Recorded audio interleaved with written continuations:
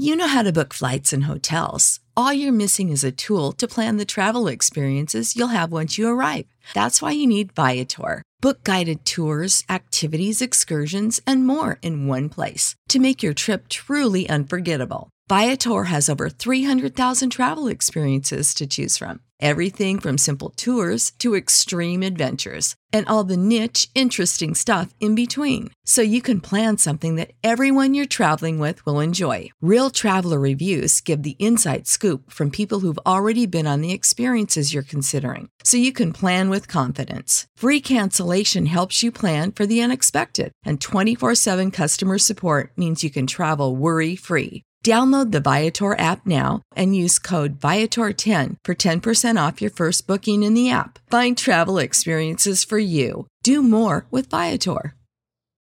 For the ones who work hard to ensure their crew can always go the extra mile, and the ones who get in early so everyone can go home on time, there's Grainger, offering professional-grade supplies backed by product experts so you can quickly and easily find what you need.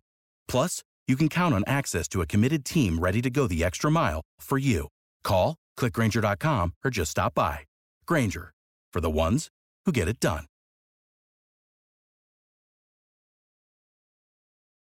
It ain't the left side or the right side, and it must be the fin side. It ain't the left side. Thank you, Solo D. Welcome to another episode of On the Fin Side as we preview the Miami Dolphins-Cincinnati Bengals matchup and a few key spots that we should be looking at heading into this game. You can follow us on Twitter, on Facebook, as well as subscribing to our channel on iTunes and on YouTube as well. You can also tweet us a question at #FinsideQ. Paul, looking at this Bengals matchup, 1-2 Bengals versus 1-2 Dolphins. Dolphins coming off a victory, the Bengals coming off 2 straight losses, but albeit very tough losses and highly contested losses to 2 very good teams, the Pittsburgh Steelers and the Denver Broncos. Overall, what are your thoughts heading into this game? I'm worried. Miami didn't so much win their one victory that they're coming off of as the Browns went ahead and lost it with the 3 missed field goals. And Cincinnati's strengths all seem to play right into Miami's weaknesses. A.J. Green, who is a monster, probably one of, if not the best in the NFL. You look at their running back situation at Andy Dalton. They're both able to make plays with their feet. So really, their offense definitely plays heavily to Miami's weaknesses right now. They've been exposed by running backs in the last 2 weeks. Mobile quarterbacks have a chance to give them fits, given the fact that on the outside they're so far off the ball. It's definitely a worrisome matchup. And I hope that what Adam Gase had to say to the team this week with the play better or you're going to be benched, I hope it registers and kicks in because it needs to happen at this point. They look terrible on both sides of the ball overall outside of the passing game. Yeah, I think that's the big thing that I'm at least hopeful for the Dolphins is that message by Adam Gase. And, hey, he benched Ja'Wuan James, a former first-round pick whose starting roster spot really was never in question. And now it's going to be up in the air of whether or not he gets that spot or Billy Turner gets that right tackle spot. Running down a few injuries, Paul, Tyler Eifert is expected to miss this game, his 3rd game in a row, which really takes a very good player out of the Bengals passing game. I mean, Tyler Eifert gets injured in the Pro Bowl last year. Again, another reason why you should never actually play the Pro Bowl game. You should have Pro Bowl rosters, and that's about it. And also Drake Kirkpatrick did miss practice, but is expected to suit up and expected to play on Thursday. Looking at the Dolphins, a lot of injury problems here, at least based on names. Arian Foster, Mike Pouncey, Jordan Cameron are expected to miss this contest again. Yeah, but I look at those 3 as, if you're going to have starters out, they're the ones to have out. Anthony Steen has played phenomenally through 3 weeks, even though he left the game with an injury this past weekend. Arian Foster, he hasn't totally differentiated himself from the other running backs who haven't played super great to begin with. And Kenyon Drake seems to be the best of the batch, with Damian Williams potentially being number 2 at this point. Then Jordan Cameron, outside of the Patriots game, really hasn't differentiated himself. And when he's supposed to be the pass catching specialist at tight end, and Deion Sims looked better than he did when he got on the field. Hey, you know what? They might be, I think you put it well the other day, in the addition by subtraction category. These guys are not crippling the team at this point. Yeah, I think it is a addition by subtraction. I mean, I want to see Deion Sims playing over Jordan Cameron right now. We have to see what we have with Sims, because I think it's pretty clear, barring a miracle, that Jordan Cameron has seen his last season here in Miami.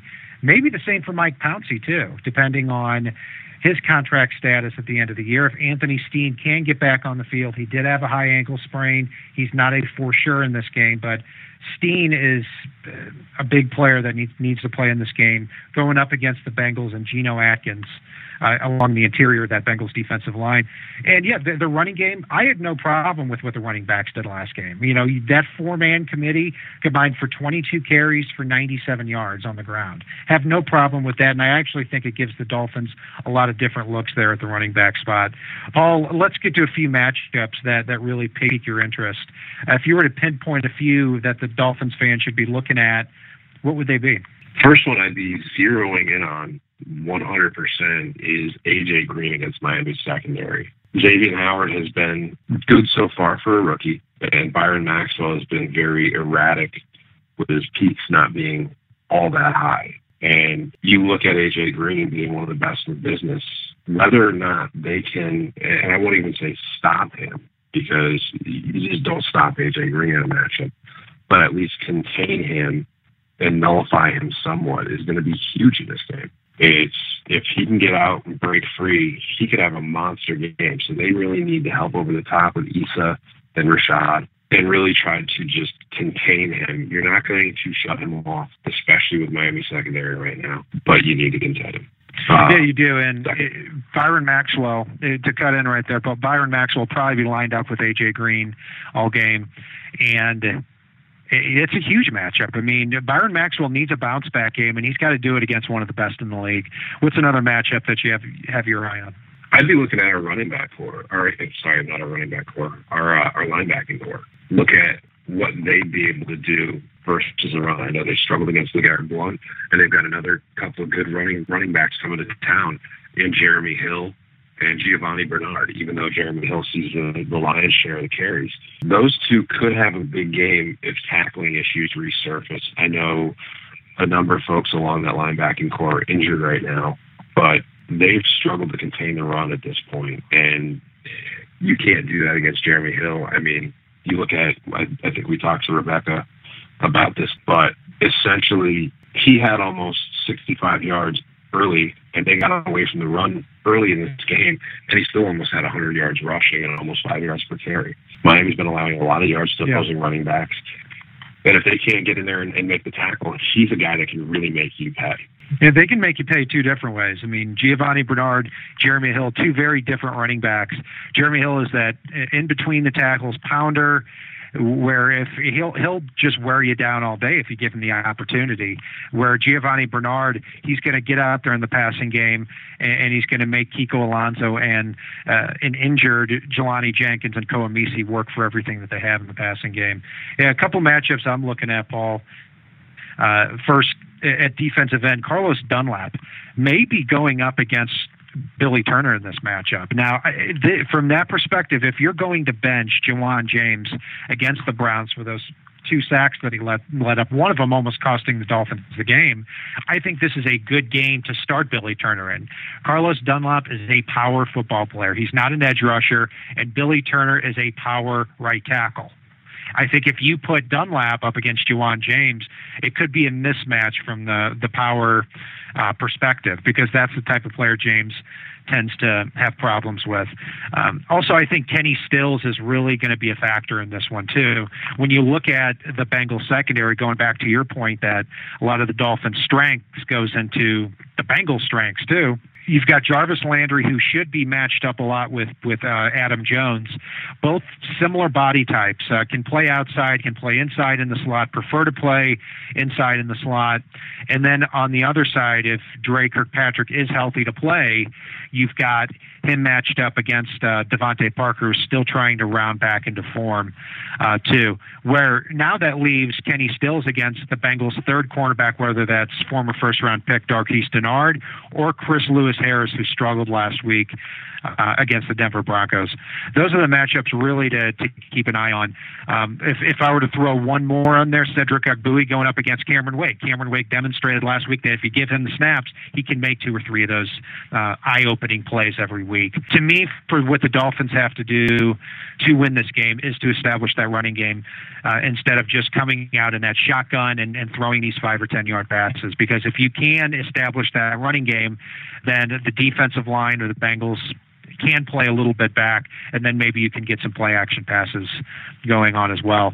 Paul, what do you think the Dolphins have to do to win this game? I think they need to really, like I said, contain A.J. Green, but also exploit those matchups in the Bengals secondary, whether it's Kenny Stills, if Trey Kirkpatrick is out, Devontae Parker, and really feed the ball to their receivers here, because if they can get that big lead, that takes away one of the Bengals' strengths. It'll get them away from running the ball with Jeremy Hill and Giovanni Bernard and put them in a situation where they're putting the ball up in the air. And granted, that still puts me in a situation where I'm worried about A.J. Green, but at least it's only one dimension of the offense. The more they can make that offense one-dimensional, the more they can mask some of the weaknesses as they move forward, and the defensive line can pin their ears back and really get after Dalton. So, Paul, what's your prediction here? Do you think the Dolphins get to that 500 mark, or do you think they keep falling back here and go to 1-3?